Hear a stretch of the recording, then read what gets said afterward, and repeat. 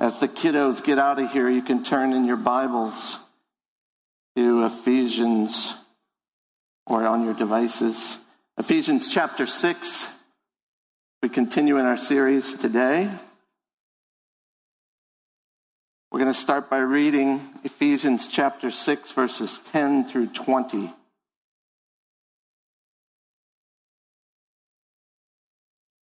Anybody feeling old-fashioned today? Let's stand for the reading of God's Word. Ephesians chapter 6, verse 10. Finally, be strong in the Lord and in the strength of His might. Put on the whole armor of God, that you may be able to stand against the schemes of the devil. For we do not wrestle against flesh and blood, but against the rulers, against the authorities, against the cosmic powers over this present darkness, against the spiritual forces of evil in the heavenly places. Therefore, take up the whole armor of God, that you may be able to withstand in the evil day, and having done all, to stand firm. Stand therefore, having fastened on the belt of truth, and having put on the breastplate of righteousness, and as your shoes for your feet, having put on the readiness given by the gospel of peace.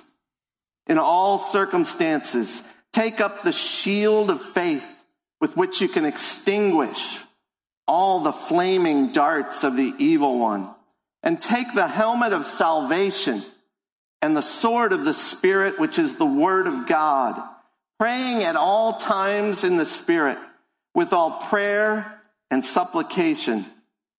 To that end, keep alert with all perseverance, making supplication for all the saints, and also for me, that words may be given to me in opening my mouth boldly to proclaim the mystery of the gospel, for which I am an ambassador in chains, that I may declare it boldly as I ought to speak.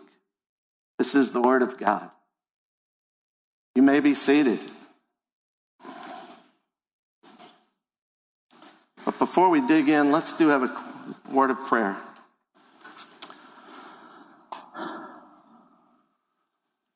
Father, we thank you for the chance to gather today as the family of God. We thank you that we gather to hear your word, to sing your praise, to encourage one another. And we pray, Lord, as we do open up your word now, that you would use this time to instruct us, to teach us, to encourage us, to challenge us. Lord, do your work in our hearts, in our minds, in our lives. Do your work through your word. We ask it in Jesus' name. Amen. Last stands make you famous. There was Custer's last stand at Little Bighorn in 1876. In that battle, Lieutenant Colonel George Custer and his men were killed when they underestimated the much larger group of North American Indians, of Native Americans, that they attacked. There was the infamous last stand at the Alamo in 1836, where a group of Texans seeking independence held off the Mexican army led by General Santa Anna for several days before finally ending up dead. Or how about the Battle of Shiroyama in 1877, where about 300 samurai rebels made their last stand against the vastly superior Imperial Japanese Army. And if you think you haven't heard of that one, maybe you remember a movie from a while back with Tom Cruise called The Last Samurai, which was loosely based on that battle. And, of course, by the way, you can deduct from the title of the movie, the samurais all died. So last stands may make you famous, but they also make you dead. Our text today implores us to stand against an enemy who is superior in both power and intellect to us.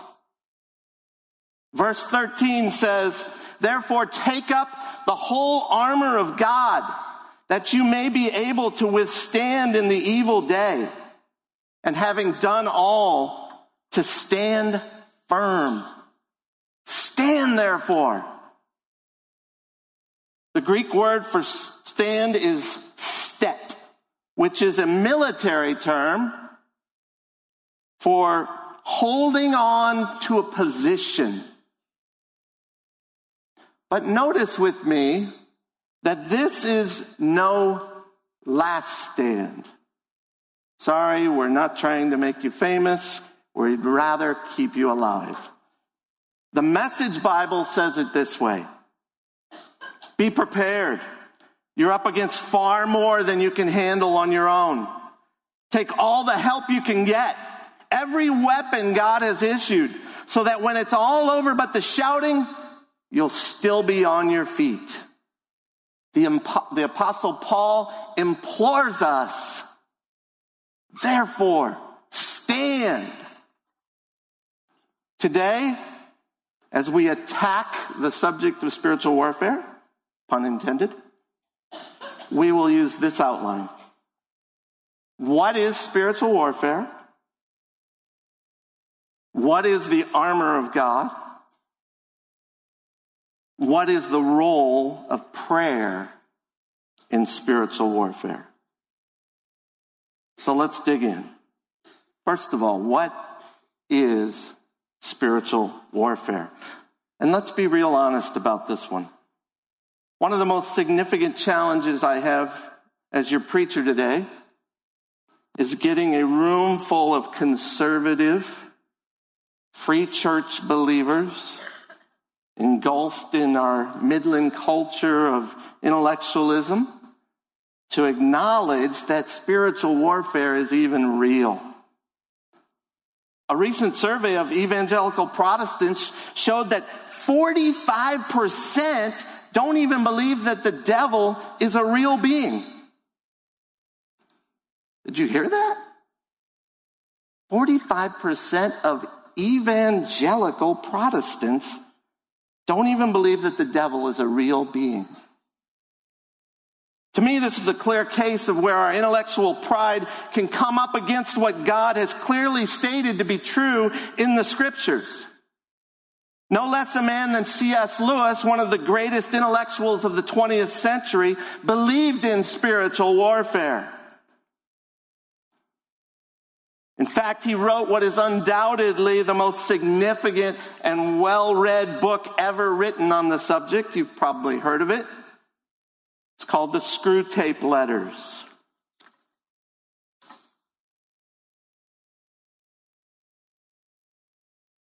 As is too often the case, what I think has happened is we've allowed some fringe groups and individuals to stigmatize a biblical truth to such an extent that we are more likely to just ignore it rather than deal with the difficulty of correctly identifying what it is and how the Bible teaches us to engage in it. So here is my attempt to define what spiritual warfare is according to the Bible. Definitions coming up, I think. Spiritual warfare is the utilization of everything that God promises against the satanic forces that oppose God's purposes. So in our effort to stay standing, we need to utilize everything that God promises against the satanic forces that oppose God's purposes. I think some of us have watched too many wacky Hollywood accounts of spiritual warfare and have fallen into the trap of associating spiritual warfare with wackiness. Or maybe simply with fiction. Spiritual warfare does not see a demon behind every rock. Those involved in spiritual warfare do not have to receive special revelation from God identifying particular demons or targets of demonic activity. Spiritual warfare does not require praying in tongues or casting out demons. But don't throw the baby out with the bathwater. Spiritual warfare is very real, and I'd even contend a regular part of the experience of a growing Christian believer. Listen again to verses 10 and 11. Finally, be strong in the Lord and in the strength of his might. Put on the whole armor of God that you may be able to stand against the schemes of the devil. The devil is scheming against you. Scheming is the perfect word to describe what he's doing. He has a plan. It's a dastardly but very intelligent plan. It's strategic and specific in its attempt to accomplish your demise. Today we're honoring a group of high school graduates later on in the service, many of whom will be headed off to college in the fall. And as you go, I'd warn both the students and their parents that this is a time when satanic forces typically up their game against these students. The devil knows your areas of weakness, and he will seek to exploit them at this time of potential vulnerability as you're taken out of your normal support system, separated from the influence of your parents and many of your Christian friends. He's scheming against you. He has a plan of attack. He knows if you have a weakness to sexual temptation, to intellectual pride, to popularity, whatever it is, he knows it. And my question for you is, do you have a plan of defense to help you stand under his attack? And that's true for all of us. He knows our weaknesses. I'll also share with you this morning a personal example of how I believe I've been involved in spiritual warfare over the last few months. I've been having an increasing battle with anxiety over the last few months, which has gotten bad enough recently that it sent me to a doctor. Now hear me clearly. I believe that what I'm in is primarily a spiritual battle. But I'm not afraid to call a doctor or a counselor to help appropriate the healing that ultimately comes only from God. I believe that my biggest problem is listening to lies that the devil is telling me, which cause me fear. I believe what I need to do is listen to the truth that God speaks to me through his word, his spirit, and his people. But he can also use doctors, counselors, and even medicine to help me gain victory in this battle. It's not that God can't bring us victory without these kinds of help, but neither is it up to me to tell God how to give me that victory. The point I really want to make here is that spiritual warfare is real. I believe it's real because I have experienced it. And again, I believe that the presence of spiritual warfare is normal in the life of a growing believer. When we don't acknowledge the reality of spiritual warfare, we're destined to defeat.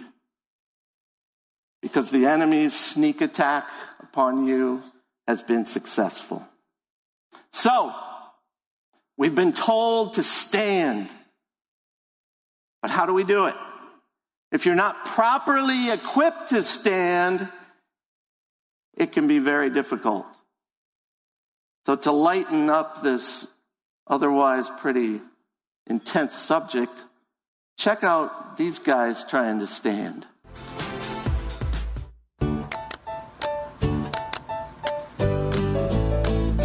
There we go. You're so strong.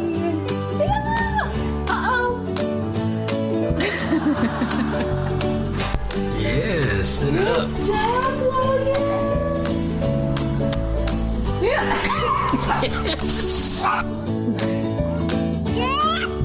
You like the snow?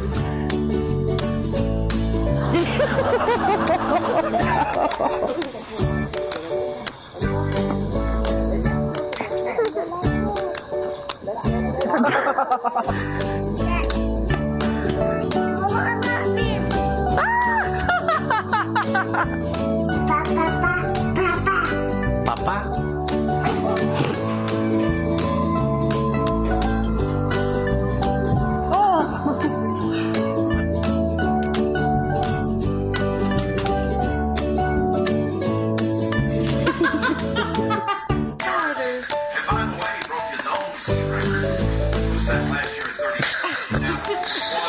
Without support.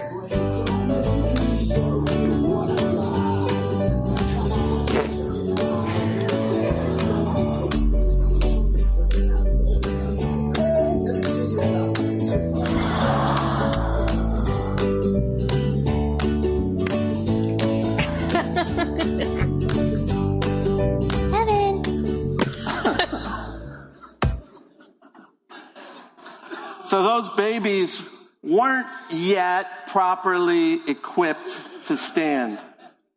We need to be properly equipped, or standing will not be easy for us either. God supplies us with what Paul refers to here as the armor of God to help us stand.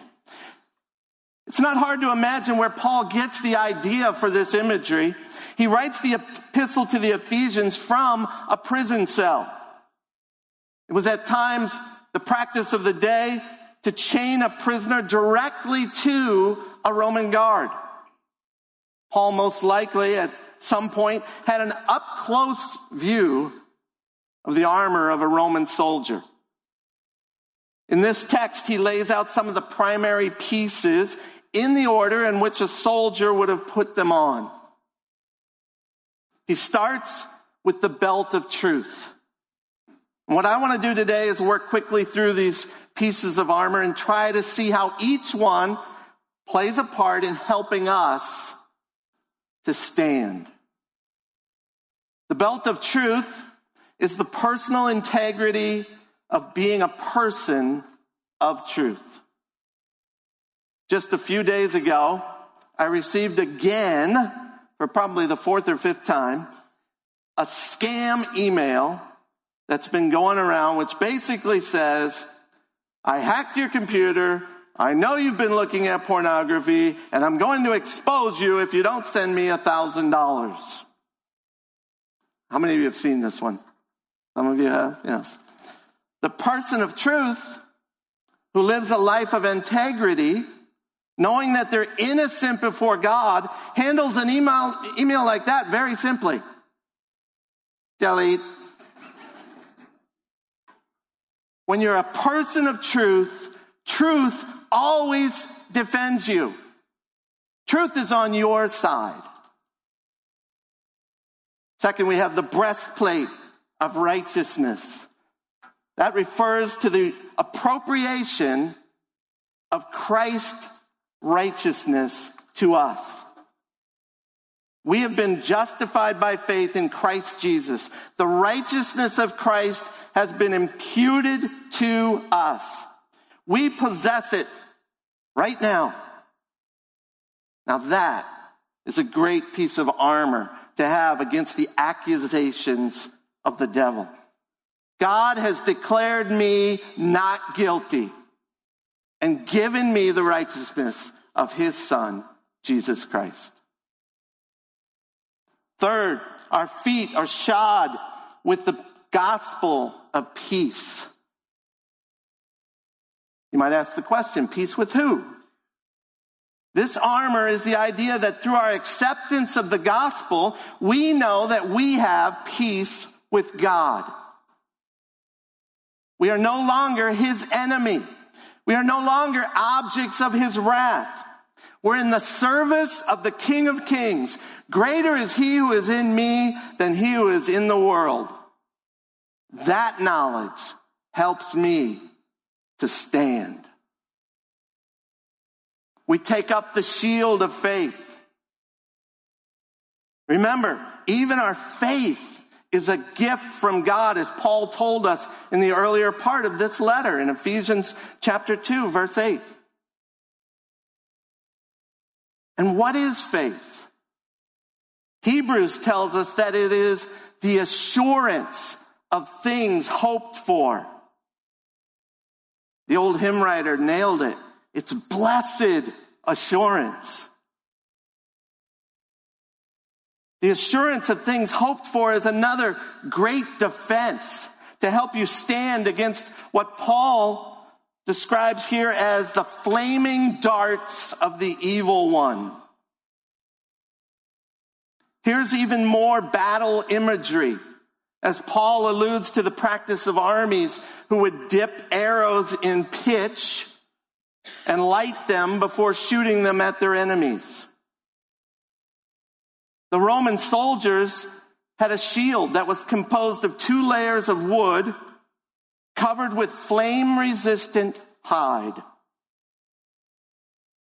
So the shield of faith extinguishes the darts of the devil with assurance, just like that shield for the Romans extinguished the darts of their enemies.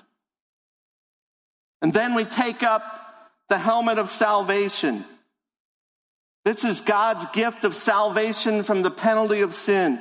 Again, the thought here is our justification. We're no longer under sin because we are declared not guilty. You'll notice there's some obvious overlap here in some of the weapons of defense. And as one commentator I read said, it's a mistake to over-elaborate the precise correspondence in each case. The emphasis is rather on the total equipment. We take up this total armor, and all of it together helps us to stand. But lastly, we have the sword of the Spirit. It's unique from the other weapons in that it's the only one which is offensive in nature. Hebrews 4:12 says that God's word is living and active and sharper than any two-edged sword. Notably, this is the weapon Jesus used when he was in a spiritual battle himself with Satan. You probably remember the story from Matthew chapter 4, where Jesus is tempted by the devil with 4 different temptations, and Jesus' response to each one of them was, "It is written." He quotes from the scripture. Jesus went to the sword of the Spirit, and so must we. Many of you will remember the tool Pastor Jay used to teach, which he got from John Piper. It was the idea of preaching to yourself. The idea is to remind yourself of the truths of the scripture about God, who he is and his character, and about the promises that he's made to us in the scriptures. We are to preach to ourselves. When Satan tells you lies, preach to yourself. When Satan accuses you, preach to yourself about forgiveness and grace. Remember that in both verse 11 and verse 13, God says, put on your armor. That says to me that we already have access to it, but we need to put it on. We need to utilize the armor that's at our disposal from God. Paul concludes this section by making clear the utmost importance of prayer in this battle. I think I may have told you before, I hate speaking on the subject of prayer. And the reason for that is primarily because while some people are referred to as prayer warriors or prayer giants, I consider myself a prayer peon. But one encouraging thing about the recent spiritual battle that I've been going through is that it has driven me to prayer. In a battle, one of the worst things that can happen is when a unit loses communication ability with its headquarters or its commander. Harry Ironside, longtime pastor of Moody Bible Church, recounts the story of a World War I battle involving a group of men who became known as the Lost Regiment. The battle took place in Argonne Forest in France. A regiment lost contact with headquarters for a number of days. When they were later found, they had sustained heavy casualties. God provides us with a beautiful illustration in nature, that of the wildebeest. This African antelope takes an interesting posture when faced off in battle with an enemy. It gets down on its knees. And as the enemy gets closer, it eventually springs to attack from its knees. Here's my point.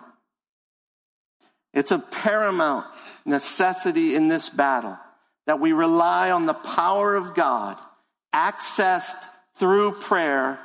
Otherwise, we lose.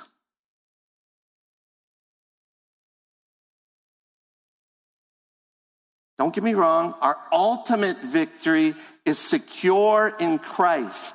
But daily victories are won through battle, and particular battles can be won or lost. We must remember that this is not a battle we can win on our own. We need the power of God to stand against our enemy, and He always comes through. Just like He did for Moses and the Israelites when they were fleeing Egypt. As the pursuing Egyptian army drew close, these were the words of their leader, Moses. Moses said to the people, "Fear not, stand firm and see the salvation of the Lord, which He will work for you today. For the Egyptians whom you see today, you shall never see again. The Lord will fight for you, and you have only to be silent." May we go from here today and walk in victory in all our spiritual battles. Join me in prayer. Father, thank you for being here among us today. Thank you for your word, which speaks truth to us. Lord, we thank you that your word can be depended on. We thank you for giving us the armor of God, that we can stand up against the schemes of the devil. Lord, I pray for those in the congregation today who are fighting their own spiritual battles right now. Lord, I ask that you would help them to lean on and rely on and use the armor that you've given them, that they may have victory today. It's in Jesus' name we pray. Amen.